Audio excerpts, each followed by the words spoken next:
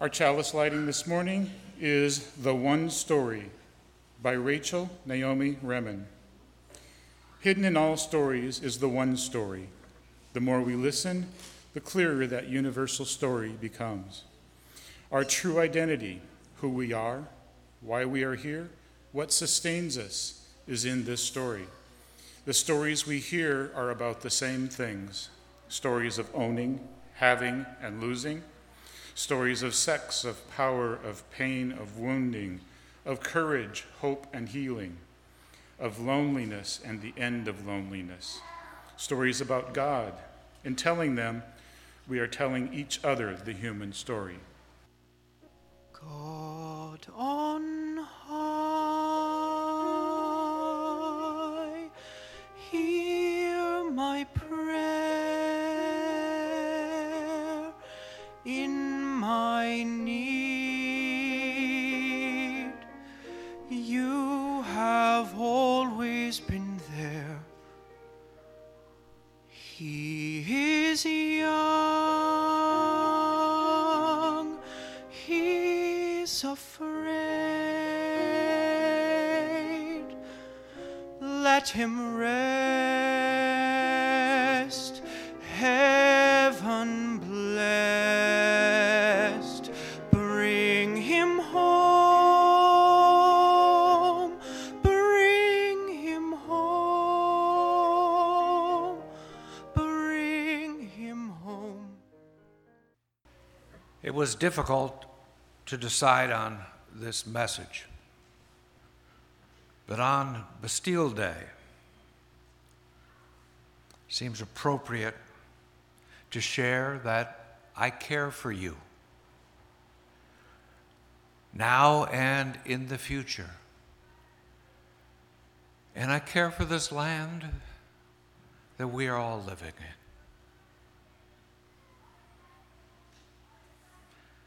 My care for you tells me to be careful. Why share a message that might upset some of you? But then one of you recently told me, many of us are enraged about injustice in our land, and we do not know what to do. So we harbor a rage within us. Is there a better way to engage with this rage than harboring it inside? Anything to do? And so caution is thrown aside for a look at the world as I see it today. Our monthly theme is story, and you will hear a very human story about who we are, why we are here, and what sustains us in a few moments. I will share a story. On the back wall, there's a question. What has been a pivotal story in your life? Something like that it goes. And for me, this story has proved foundational to who I am and the way I want to live in this world. And so it seems fair to share the story with you as well, in the hope that it will be effective, productive for many in this community. First, some background. Unitarian ministers, Universalist ministers have looked at issues for years, but avoided mixing religion and politics. We have wanted to follow the laws of our land and comply with the norms, both left and right. As religious liberals, though, we are guided by principles: inherent worth of every person, justice, equity, and compassion, the encouragement of others to speak. These and so many contained in our 7 principles have helped us to build lives that are pleasing to each and every one of us. But we must admit that we have seen a shift among evangelical Christians. The Reverend Billy Graham knew and preached from Matthew 25, verse 40, "Whatever you do for one of the least of these brothers and sisters, you do for me." I remember those messages. They were part of my childhood training. I carry them with me. Many of you do too. In 1981, Reverend Graham wrote, "The hard right has no interest in religion except to manipulate it." But today, in 2019, his son, the Reverend Franklin Graham, promotes his manipulators. "Do unto others as you would have them do unto you," has taken a walk.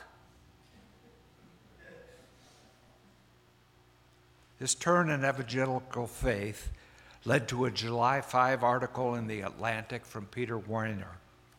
Wehner is from a conservative think tank. This is not the loony liberal left speaking. But the article's title is "The Deepening Crisis in Evangelical Christianity." After noting an evangelical link to Trumpianism, he wrote, "Nonchalantly jettisoning the ethics of Jesus in favor of a political leader who embraces the ethic of Thrasymachus and Nietzsche, might makes right, the strong shall rule over the weak, justice has no intrinsic worth, moral values are socially constructed, subjective." All this is troubling enough. But there is also the undeniable hypocrisy of people who once made moral character, and especially sexual fidelity, central to their political calculus, and are now embracing a man of boundless corruptions. Wehner's views have been actively discussed this week. Mika Brzezinski, a co-host of Morning Joe, said, Poll from the Pew Research Center asking faith groups whether the U.S. has a responsibility to accept refugees found that more than 2/3 of white evangelicals believed America does not have a responsibility. 25% say the country does. That number is far lower than other faiths and the religiously unaffiliated. Eugene Scott, a reporter from the Washington Post, had this to say. And Peter Wehner makes a very important point. If you look at the data, you see that millennials, and we'll see even soon Generation Z, are disconnecting from conservative Christian communities at rates that are higher than previous generations, in part because of a lack of interest, but a lack of confidence that these communities hold the same values that they have professed for years. And one of the reasons why they do that, or they believe that, is because they see in the political sphere what conservative evangelicals are supporting and what they're not supporting. We've seen very recently in another Pew poll that no group supports keeping refugees out of the U.S. at higher rates than conservative white evangelicals. And when you have young voters, millennials being one of the largest voting blocs, who care a lot about these social issues related to immigration and international concerns, they want to see a religious community care as well. And right now, that's not what they see. Mike Barnicle, an MSNBC reporter, shared this. Multiple issues on the table in the course of this campaign for the presidency. There is the border, there is the future of NATO, there is the Middle East and things like that. But I think the core of the campaign is what this one man has done to alter our country. We now have the acceptance of abnormality as a huge underlying issue in this campaign and in everyday American life. I mean, the acceptance of cruelty, the acceptance of misogyny, the acceptance of corruption, both political and moral. And each candidate has an obligation, I would think, to address these issues in some form or fashion, because what happens is that it has altered both the reality of America and the image of America around the world.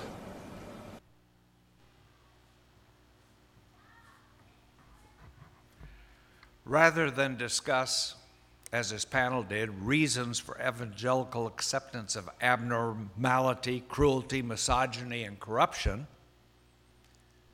it is my view, and I want to share this with you, that this is not just something that has happened recently. This shift has been planned, and I know it has been planned at least back to 2002. Let me put this another way. There is a fascist playbook, and you can read it in English. In the spring of 2002, and this was before I met Shirley, so this is not a story about Shirley. It's me, and Shirley has heard this story many times, and she said, "Are you really going to share that?" And I said, "Yes, it's important to me." But I had a girlfriend. We were living in Virginia and Maryland, and she asked me to go with her to visit some high school friends. I was uncertain about this invitation. It was for a shower. A shower, I asked. Can I beg off? No, other husbands and boyfriends were also invited, and so I agreed. The invitation asked that we wear business casual. I'm from the Midwest. What did I know about business casual? I went to the Men's Warehouse. I asked the clerk, "What should I wear when the invitation says business casual?" A few days later, decked out in my business casual outfit, as we drove toward this shower, I heard we were going to a house where the family members like to race Lamborghinis on the weekends. This did not feel good to me. Again, I'm from Iowa, to be more specific, and I don't recall any Lamborghinis in Iowa. Put another way, any Iowan with a Lamborghini was rich beyond belief. It's not just the clothes question, I thought. I'm in way over my head. So then we arrived at the host house and were welcomed into the home's foyer. And when I looked around after entering that room, peered into the living room and into the dining room and to the kitchen, I only saw women. No men anywhere. And a funny feeling returned in my belly. I should have begged off. But I was there, somewhat upset there, sending a questioning look at my friend, and she asked the hostess, "Didn't you say men were invited?" "Oh, yes, they are here, but in the back. There is a speaker tonight, someone pretty important. It's a big deal. It's Roger Stone. Do you know him?" "I don't," I said, which was true at that time. "Well, why don't you join them? There's the door. We'll take care of these shower details." Picture this.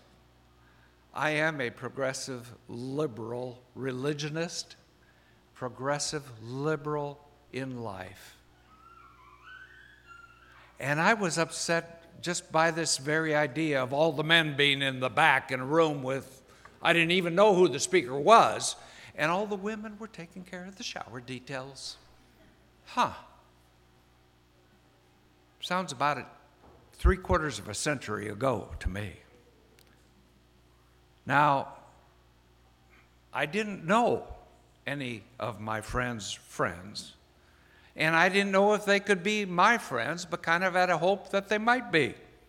So I stepped out to the home's large and enclosed back porch and found there were 50 men, give or take, seated around tables, at tables, big, long, square, all of these men. And I could see that I was not expected. There was no seat for me. And so as I entered the room, I just stood in the doorway, just inside the doorway, and Roger Stone was beginning to speak. He began by saying how happy he was to be there. He knew a few of these fine people already, and the others were certainly in good company. If you know them, you're okay.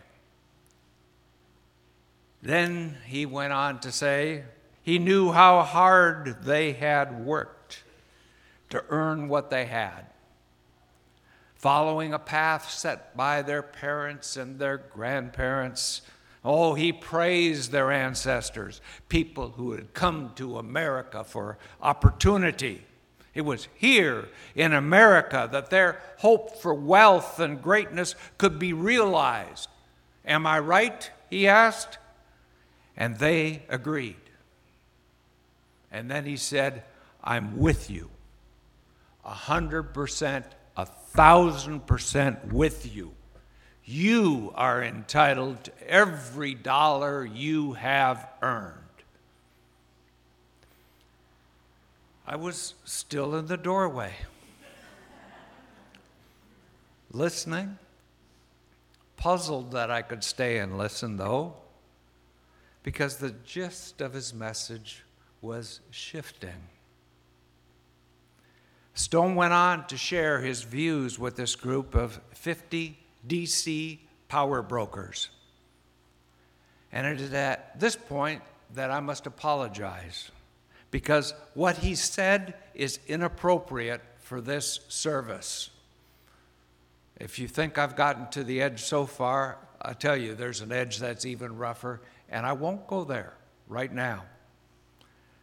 However, I will attempt to portray this after the service for those who would like to grab a cup of coffee and come back in, and I will play the part of Mr. Roger Stone, and you will get to hear what I heard if you are interested in doing so.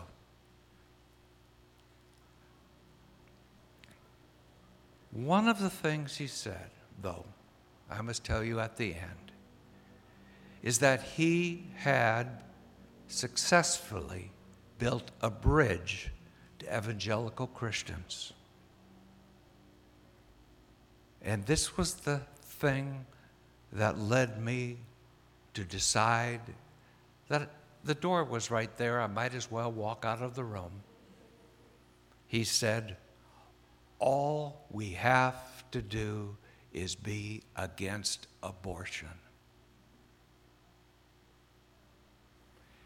He did not say, oh, we're one with this group. He did not talk about the connections he could build. He said, all we have to do is agree with them on this one item. So I'm not going to leave you here because I think it's important, first of all,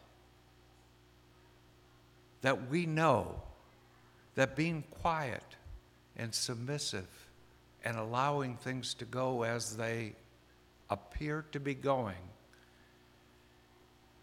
holds a risk for those who may be closer to us than we think,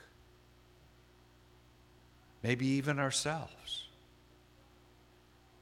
I shared this for several reasons with you today.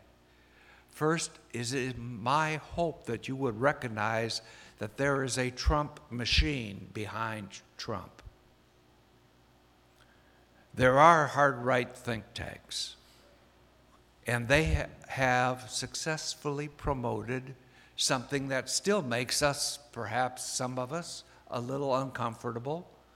The whole idea of white supremacy is carried through and fed into society from this group. Roger Ailes and Roger Stone, Fox TV, they are promoting these views and sharing them out into the world. And they become a part of society, and we should recognize that this is part of society, and it's not something that happens haphazardly. It was designed over time and put into play. Second, please, as we already do, continue to reach out for those on the margins of society. Do so before it's too late to do so. Provide a helping hand, send money, sign petitions, show up at the congressman's office. Do what you can to make a difference. There have been moves over time, my friends, against liberty for all. It's being attacked. We can see it happen. First, there was dialogue about a wall before the election. Then more wall dialogue, and suddenly Mexico wasn't going to pay for it anymore. Now there's other troubles with Mexico. There's a move over time, eventually separating families where children are taken away from their parents. There's losing the paperwork for these children, so there's no connection anymore between child and parent. This has happened. There are fights in the courts to make it more difficult for people to come through, and starting today, on Bastille Day, they are raiding homes and businesses and taking them, people away from their families. As Tom Steyer said, and I heard him say this in Seattle a year ago, every day with this man as president is going to be worse than the day before. And if you look at tomorrow, be prepared that the day after tomorrow is going to be worse than tomorrow. It's happening. It's been happening. This is why we feel that inner rage. Thirdly, be active in the 2020 election. As a liberal religious clergy person, I implore you, do what you can to support whoever you think should replace and be there for that individual. Yes, this is a call to arms in this service, and it is one of the messages that I wanted to leave you with before I left here. Because if your help is not there, and if you're not talking to people and getting them to help as well, who knows what will happen to democracy in this land? And the fourth item, and this might be the most important. Talk to your family and friends. If there are those, and I suppose we had one of them in the congregation this morning who walked out a few minutes ago. If there are those who just want to see what we are like, I ask you to look at Matthew 25:40, even the full chapter of Matthew 25. Be conversant with an evangelical way of life, what it once was, and call it back. Do what you can to call it back. Speak intelligently, so know your scriptures. I say to you, isn't that something? A Unitarian minister saying, know your scriptures. Know Matthew 25. Know the Sermon on the Mount. Know them. Use them. As well as our principles. Read them through. Use them as your daily meditation. family meditation for a month or something like that. Embed them within yourself and live from them and get to know them, because they are at risk. Democracy is at risk, as is life, liberty, and the pursuit of happiness. Be a voice that shows that progressives are not loony. We're just people who have given some thought to what is really going on in this world. So I want to close with words from the Hindu scriptures. Eknath Easwaran shared these words. The Sanskrit word kama means selfish desire, kama, any kind of private gratification. The opposite of kama is prema, love pure and perfected, a selfless love that does not ask what it can get, but what it can give. The first leads only to spiritual starvation. The latter nourishes and heals. May the love of life be with you. May you find love in the hearts of those you meet and help them develop it as best you can. Namaste.